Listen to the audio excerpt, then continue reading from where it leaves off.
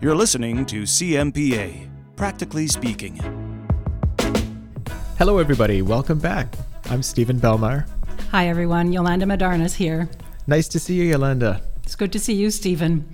Listen, I've been getting an awful lot of calls lately from physicians who find themselves being redeployed to work in areas that are not their usual scope of practice. Oh, that's an issue for sure. I agree. Yeah, so members routinely ask me as part of these conversations, can they do that? Can they force me to do this?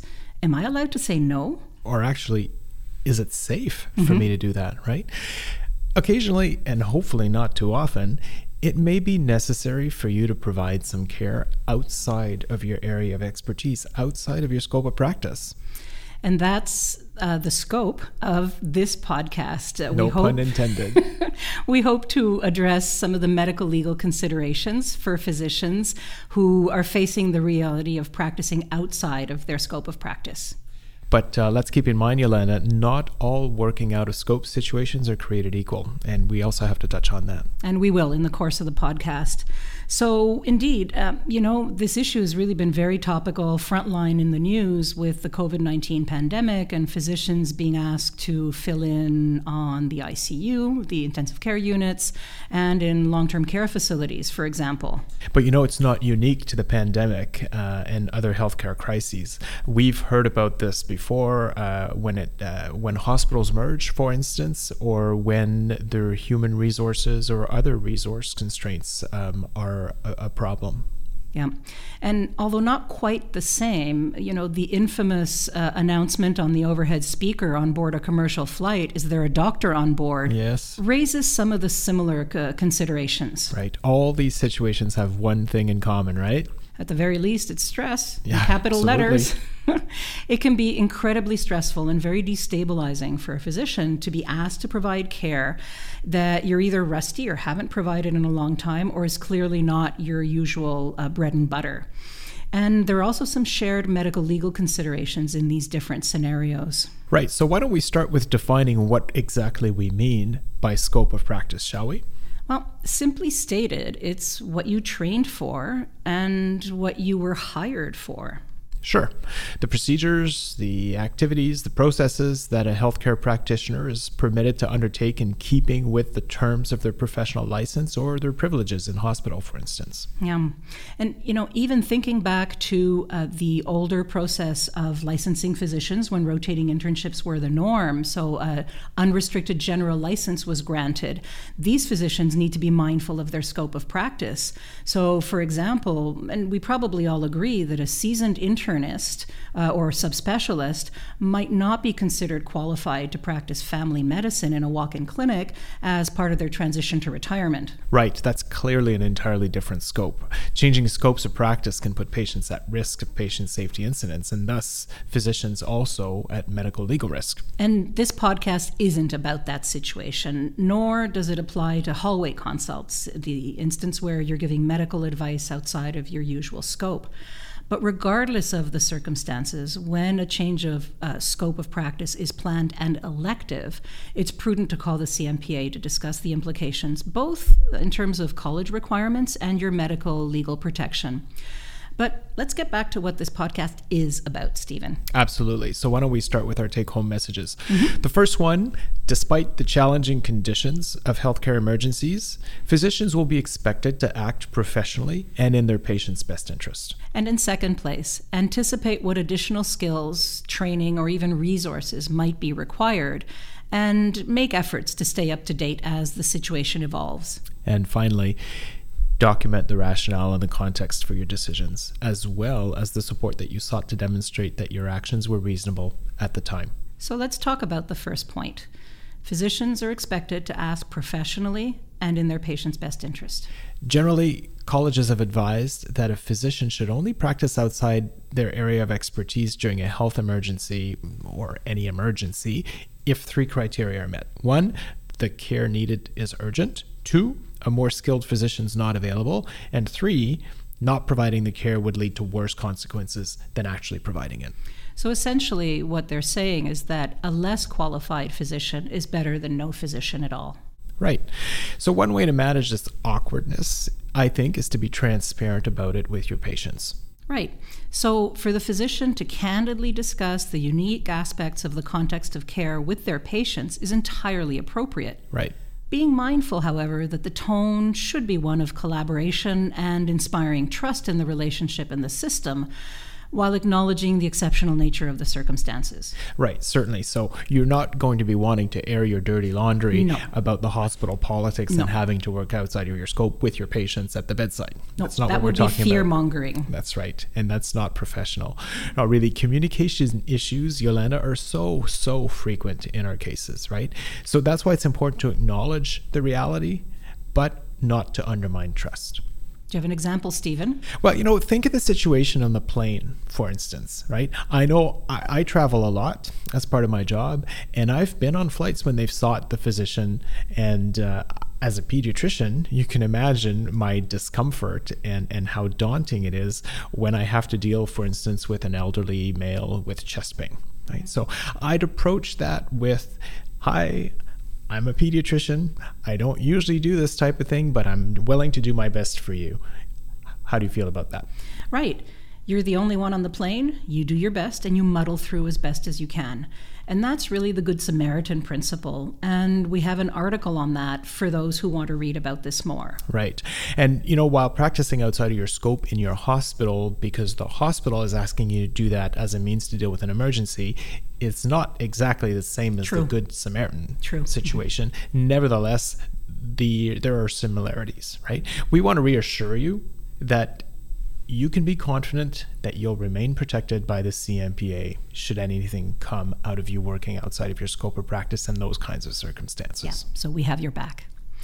So let's get back to the more formal need to change our scope of practice when it's imposed on us by the health authority, for instance. Right. Well, that has come up indeed. And this is where the can I refuse and can they force me issues arise. Mm-hmm.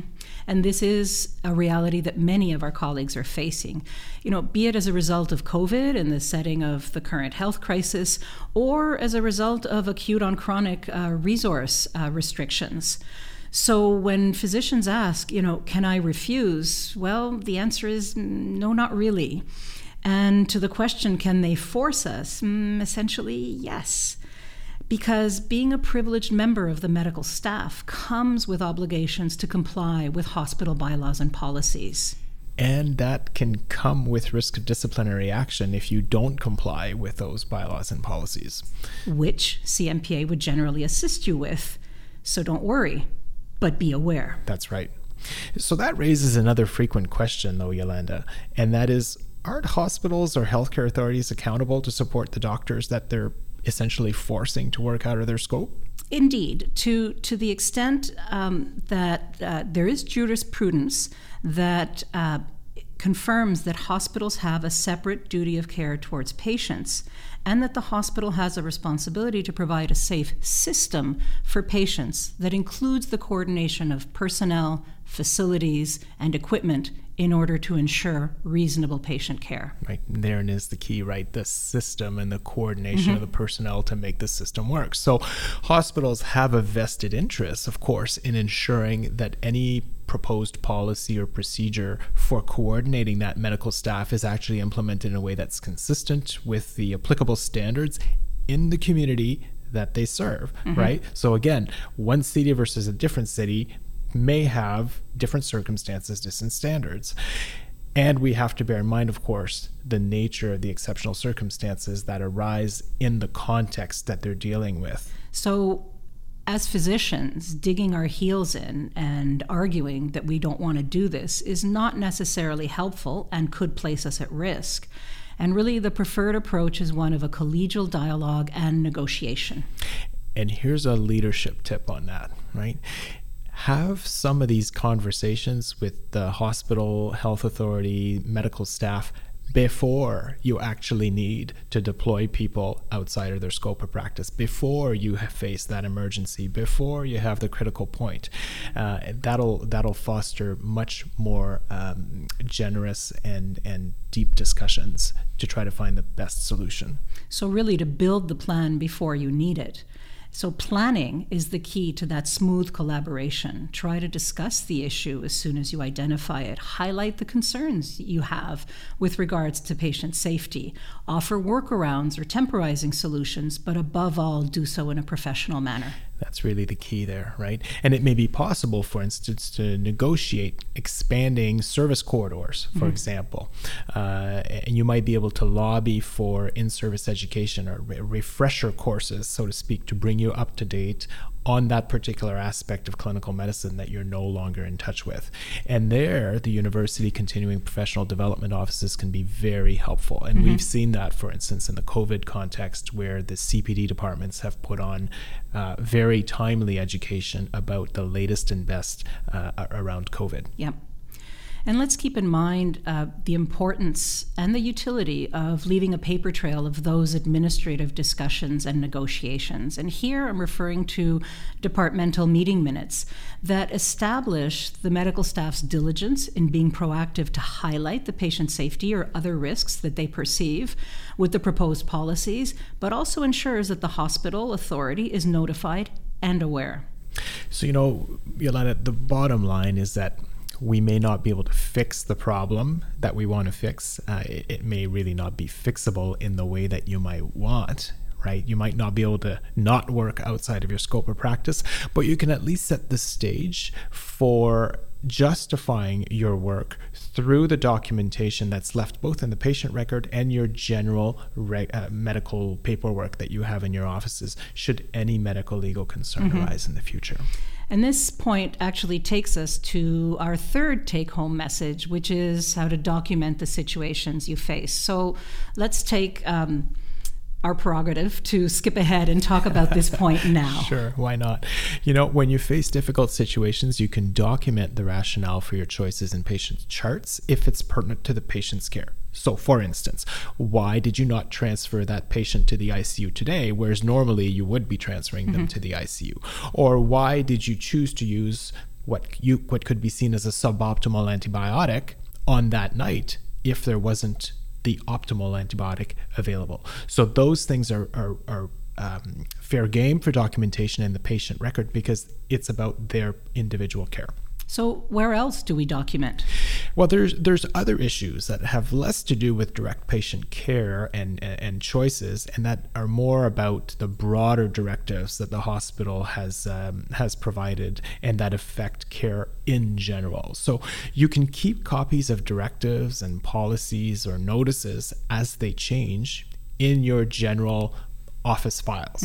For instance, if you're advised that, as of today, all consultations for service X must be sent to hospital Y, well, store those kinds of notices in your files. They can be really helpful to help establish the context that prevailed at the time when experts that look at the file are going to be trying to determine whether or not you met the standard of care, because they'll be looking at those files on average 2 to 5 years after the care was provided. And goodness knows, in the COVID context, for instance, we saw policies change sometimes on a daily basis in various hospitals. And no one in their right mind would ever be able to remember what a policy was in place when on that specific day. So establishing that context is going to be very important in the future, and keeping the documentation is going to be vital. I'm thinking we're going to come back to this as one of our documentation tips at the end. You think? But Stephen, let's remember that as physicians, we're often driven to be fixers. And what I often hear on the phone and what our colleagues worry about is being the one left holding that proverbial hot potato that leads to the complaint or the lawsuit. Right, because we are the face of the system. We are the sharp end of the system. So yeah, we understand, and this is why we're recording this podcast, right? We want to reassure that you're not alone. The challenges you face are there across the country, and we're there for you. We got your back. So let's come back to takeaway message number 2 that we skipped over before. So we said it was to anticipate what additional skills, training, or resources might be required and make efforts to stay up to date as that situation evolves. Right. So do make inquiries with your college or with your college or the college in the province or territory where you're going to be called upon to provide medical care to determine what their licensing requirements are going to be. And we saw again with COVID, for instance, that the colleges demonstrated a lot more flexibility with regards to licensure than they normally would have in order to expedite the provision of care. So that said, in an emergency situation, colleges would generally view physicians as having an ethical duty to do their best to attend to individuals in need of urgent care. And they've demonstrated leniency in terms of licensing requirements in order to accomplish this. Yeah, we have to keep in mind, Yelena, that the colleges typically license us to practice in the area in which we're trained and experienced. And so while the college may say it's okay to practice out of scope for a particular emergency circumstance, once it's over, physicians have to revert back to the usual scope of practice and stop practicing in that expanded scope, even though they may kind of like it. Which was an exception, so we go back to the normal. So there are other situations where physicians choose to expand or even restrict their scope of practice, having nothing to do with emergency circumstances. And in those instances, it's important to inform the college and to contact us, to the CMPA, to discuss continued eligibility requirements and type of work protection in their new practice situation. Right. So think, for example, of a family physician who decides to expand their scope of practice to cosmetic medicine, aesthetic medicine, or to one who decides to restrict their scope of practice to in-office vasectomies, for instance. Each of these has different potential implications for patient safety and medical legal risks, and you can be sure the college will want to know about that choice of yours. And we at the CMPA as well, we're going to want to know because, as you say, of the protection category that you may fall into. So, for instance, the college is going to want to know that you've got the skills, the training, the experience to actually warrant that change in scope of practice, and they'll want to know that you can be safe in doing so. So it goes without saying that we all need to be involved with continuing professional development. But it also goes without saying that we generally don't cover things that we would not normally be expected to do, that aren't on our radar or ever even anticipate doing, or tapping into another resource. So it is important to consider consulting with colleagues who might have expertise working in the area you're going to be deployed to, or colleagues working outside of their scope of practice and clarify what your own limits might be, but also to define what the expectations of you are going to be. That's right. And for instance, when the hospital redeploys you to a different service, it's very helpful if you can get in writing what the formal arrangements are going to be. Are you going to be working independently, or are you going to be working under the supervision of experts in that field for instance, supervising you remotely? So building redundancies is another important piece of the puzzle, right? So that you may be in the front line in the ICU, but you need those backup. Yeah, that's right. Those experts in ICU who need the rest can be on second or third call, for instance. So arm's length delegation and supervision, if you're going to be in a formal supervisory role, if you're going to be supervising people working in the ICU, for instance, that don't usually work in the ICU, it's going to be important for you to be aware of the principles behind delegation and supervision. And we have a documentation on that available as well on our website. That's a really important point, Stephen. So having someone act as a quote-unquote supervisor, formal or informal, may be a good way to establish a safety net that helps redeployed physicians feel supported. But we also have to take that responsibility seriously from the point of view of the documentation that we keep. That's right. The parallel can be made, with working with more or less experienced residents. The way you undertake the supervision and the documentation of your advice and how closely you're looking at things is going to be suited to the situation. And look, a lot of positive can also come from these situations. I think it's important to highlight that. Support from colleagues, newfound collegiality may lead to identifying better ways of working together that can bring about lasting change. Right. One thing's for sure, though. Physicians are expected to make reasonable efforts to access relevant information and to stay informed and to identify their own limitations. And this means being proactive and trying to anticipate what additional skills, training, or resources might be required, and to stay up to date as the situation evolves. And this could become part of that administrative discourse we alluded to earlier. Right. It's fair to ask for and even organize an in-service or refresher courses, for example. You could also seek out a mentor. And encourage speaking up. Oh, you just stole my communication tip. Speaking up is so important. It's a cultural mindset, right? It's what allows you to raise concerns without fear of judgment or repercussion in the interest of patient safety. And it is also a truly bidirectional thing. So not only should you speak up, but there should be listening up on the other side. All right, well, Yolanda, how about a documentation tip, since we seem to be at this point in the podcast? And as we thought, documentation.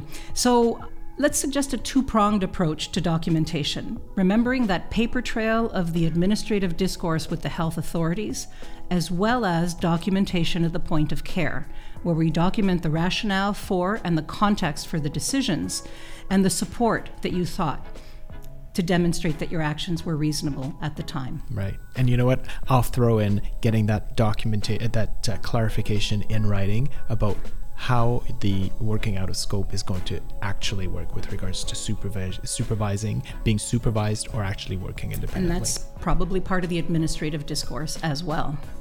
So there we are. Yeah, I think we're at the end here. Well, thank you very much, Yolanda. This was enjoyable. It went by really fast. As always, this was really fun, and I hope it's useful to our listeners. As always, we invite your comments, your questions, or your ideas for future topics. Please do send them to us. The address is podcasts@cmpa.org. Thanks for being with us today. Goodbye. Remember, when you change the way you look at things, the things you look at change. These learning materials are for general educational purposes only and are not intended to provide professional medical or legal advice, nor to constitute a standard of care for Canadian healthcare providers.